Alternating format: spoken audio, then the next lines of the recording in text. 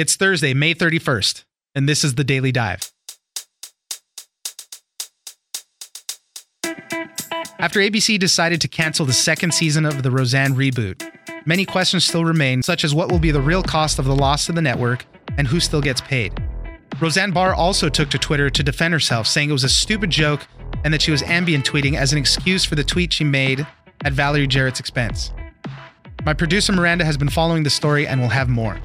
President Donald Trump also expressed more displeasure over the Russia probe.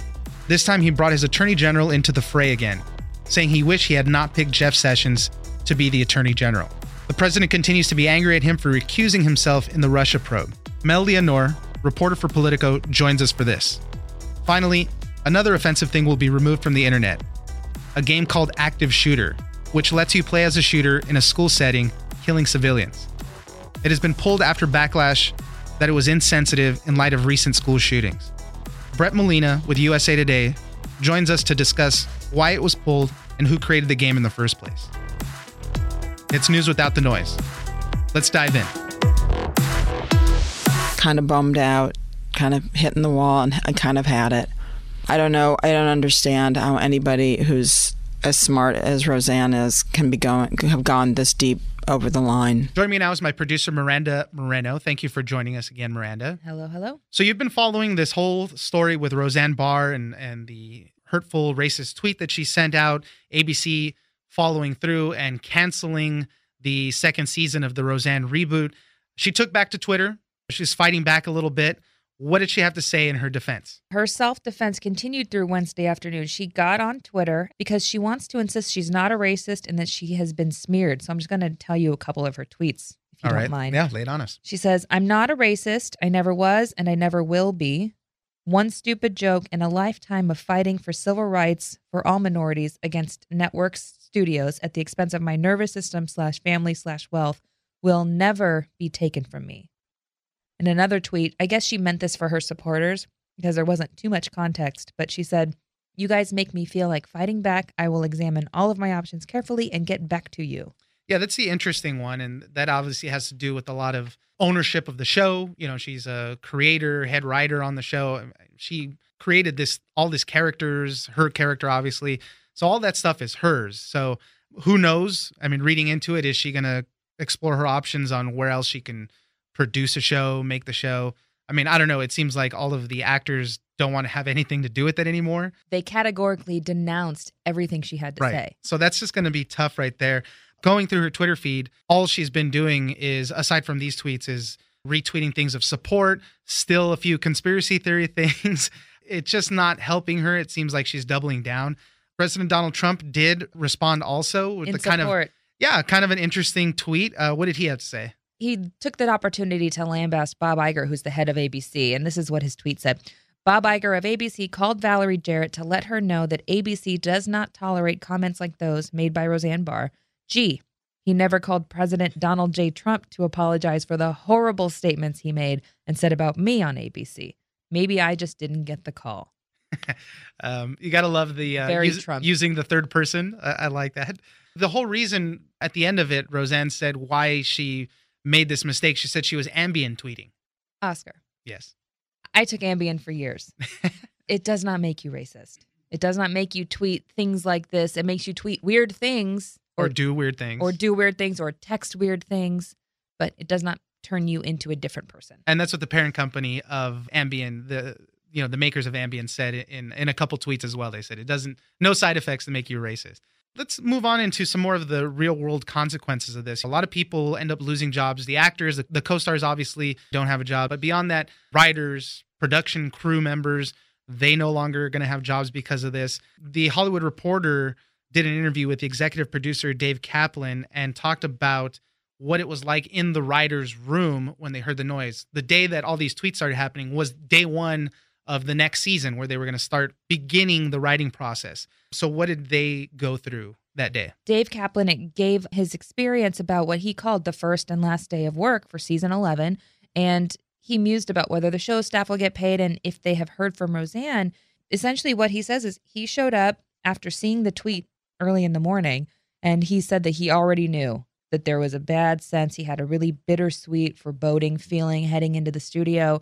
And he said that once he got there, everybody just kind of hung around for a couple of hours. They didn't start working. They were just casually talking about the tweet and maybe pitching a few ideas, but all of them kind of knew what was going to come down. Nobody's in the mood to be funny when you feel the impending doom of something happening like that. He said that he had worked with her on the very first iteration of Roseanne back in the 90s, saying that she used to be a little bit more of a wild card and that this Roseanne that he had come to experience for season 10 had mellowed and matured and was much more calm and more respectful of her writers.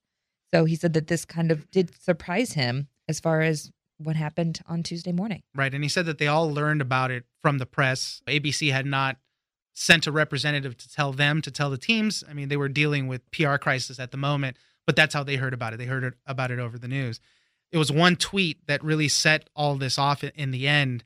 A horrible tweet, racist undertones. I mean, it should never have been said, but it's such an interesting look into how this one, in this day and age that we're in this digital age, this one thing leads to this cancellation of the show.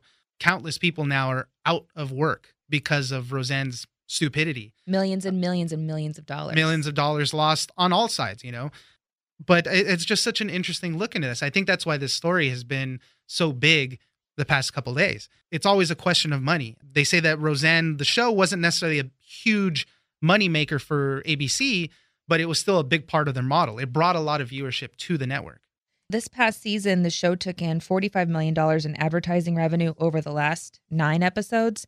And then season, 11, I keep wanting to call it season 2. Yeah, season 11. The upcoming season Right. that had yet to start was expected to bring in $58 million over 13 episodes.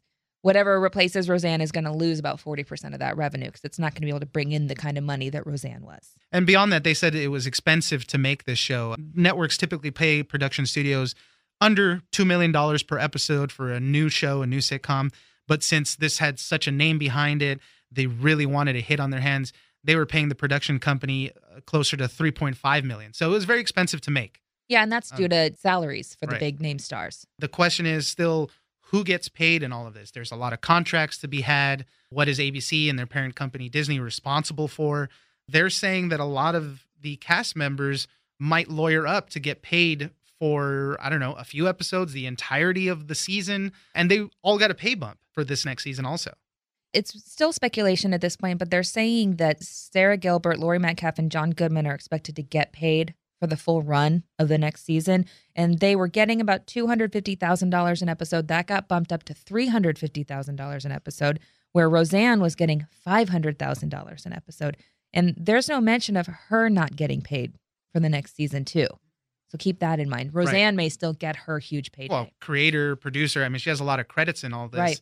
Lesser people, like I said, production staff probably have no hopes of making any money. They're just out of a job because the job never materialized. Some of the writers even, depending on what your contract is. Some of the writers have a clause in their contract where they get paid once the episodes are produced, okay?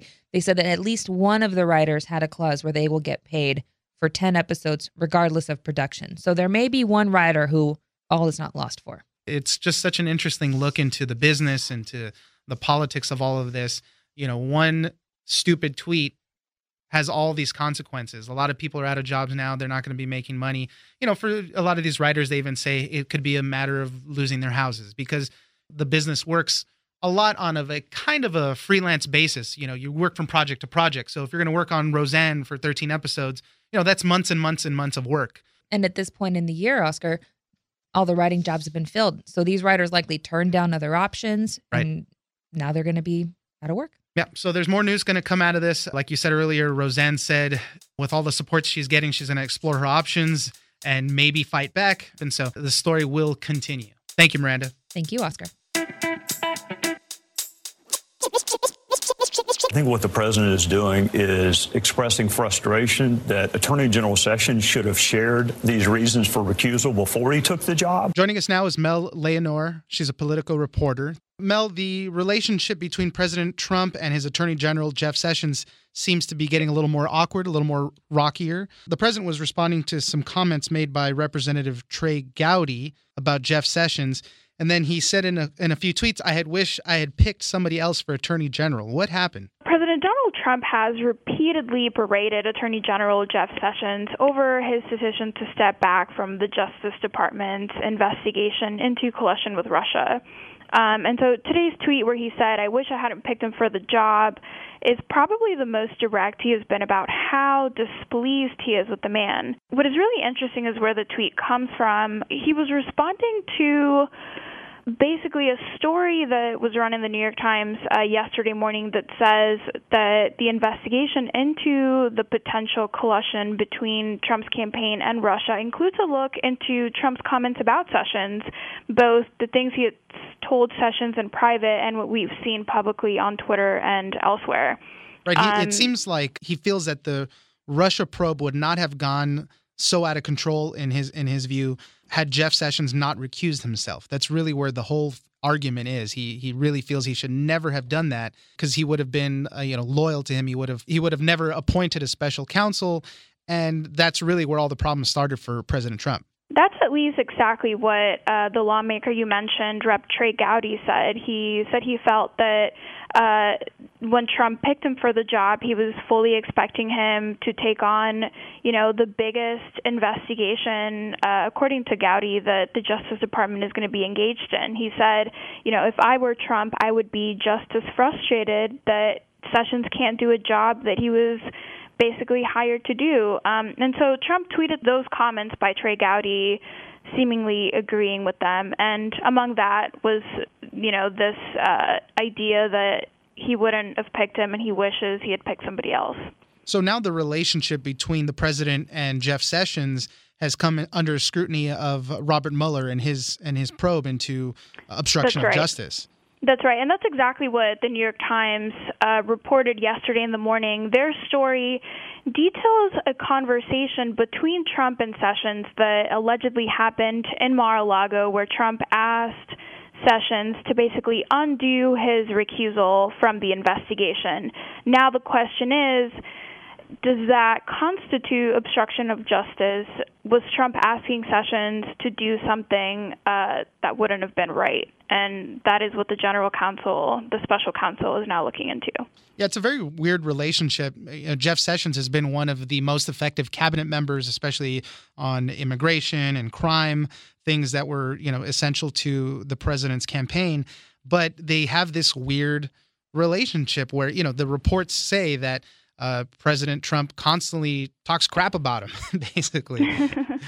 Well, it's been, roughly a year of public and private comments about his displeasement with Sessions, and it doesn't look like that is going to go anywhere.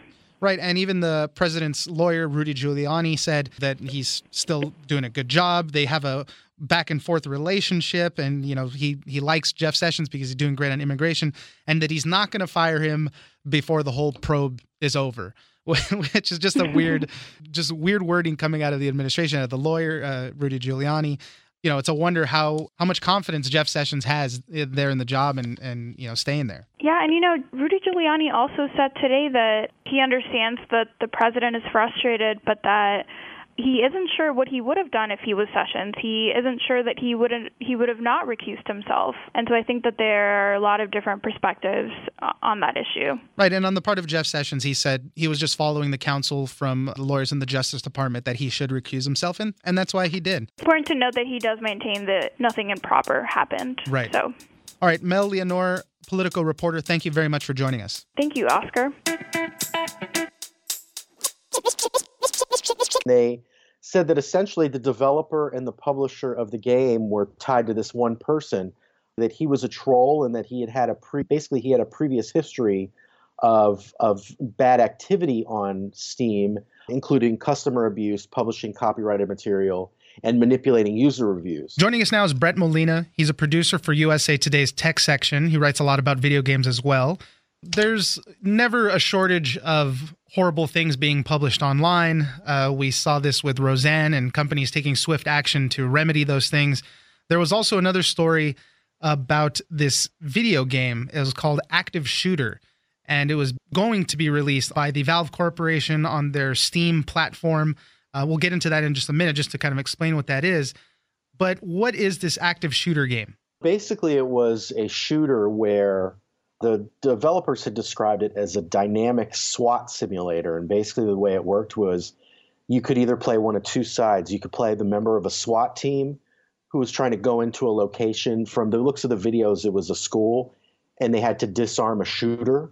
Or you were the shooter themselves. There was like a little box on the left of the screen where it kept track of how many police officers were killed, how many civilians were killed. There was even a brief scene where it looked like the player was the shooter, and you saw people kind of running away and the shooters kind of firing shots as they run off. But that's kind of the breakdown of the game. It was supposed to launch on June 6th, but obviously with Valve stepping in, that's no longer happening. Right, and it caused a lot of outrage. Obviously, we just had a pair of shootings not too long ago at Marjorie Stoneman Douglas High School in Parkland and then Santa Fe High School in Texas. So it was very insensitive. People, lawmakers, parents, survivors of these shootings were all outraged that something like this was going to be published. Briefly, what is the Valve Corporation and what is this their Steam marketplace for those that might not know? They're a video game developer. They had a reputation for a long time developing their own games, and they still do that a little bit, but they're more known for Steam, which is this video game marketplace where players can go and buy games. It's often used by players on PCs or Macs, and they have a program where any developer can go in and create a game and put it on Steam. There are guidelines that they have to follow in order to keep their game on Steam. In the case of Active Shooter, Valve didn't really say specifically why, but clearly with all the controversy around it, it's understandable. But they do have rules in place where developers have to follow certain rules about the type of things you can publish on Steam in order to keep your game on. There's a lot of people outside of the gaming culture that really might not be familiar with this. So there was a lot of outrage, a lot of confusion. People were saying, how could somebody make this type of game and who would be publishing this? But Valve and Steam, they have this platform where a lot of people can put up a lot of these indie games and things like that. They pulled the game. It's not going to come out anymore.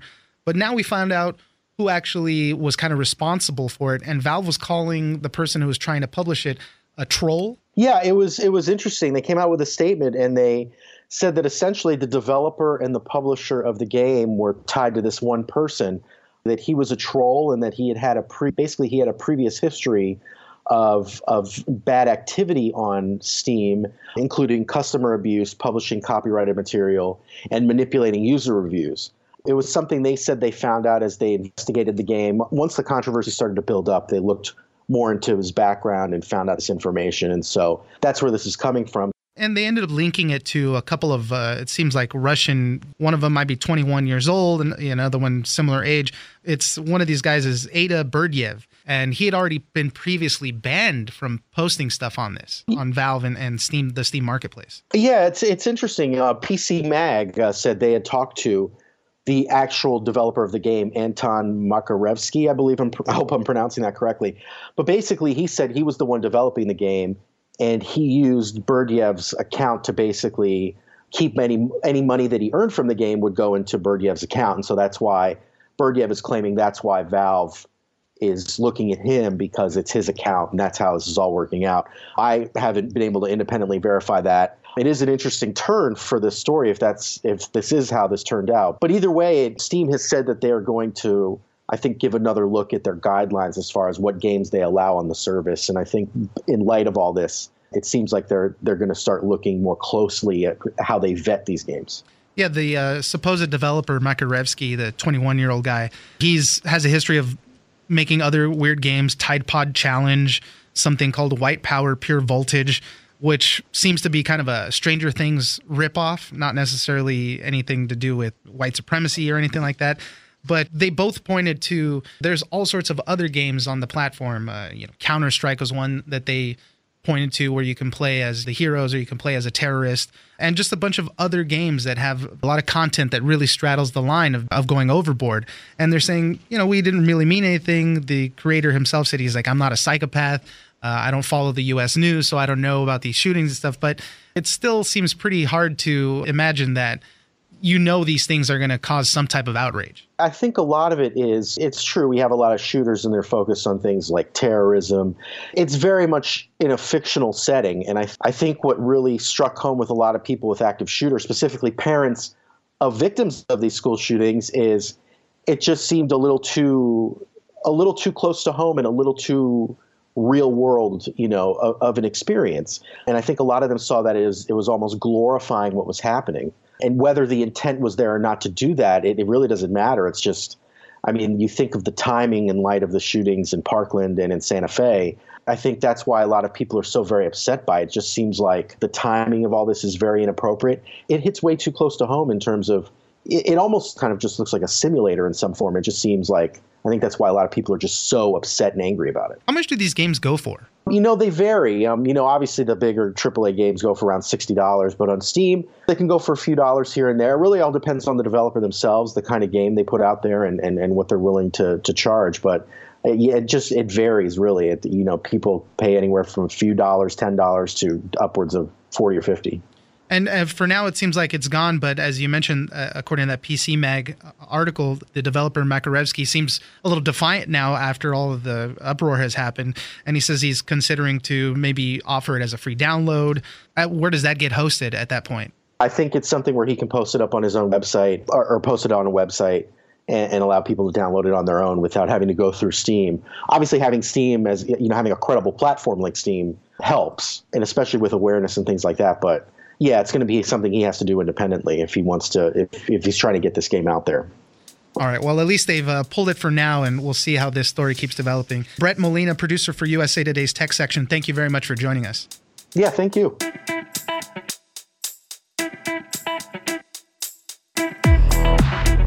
All right, that's it for today. Join us on social media at Daily Dive Pod on Twitter and Daily Dive Podcast on Facebook. We love all the feedback, so don't forget to leave us a comment and give us a rating. Follow The Daily Dive on iHeartRadio or subscribe wherever you get your podcasts. The Daily Dive is produced by Miranda Moreno and engineered by Tony Sorrentino. I'm Oscar Ramirez in Los Angeles, and this was your Daily Dive.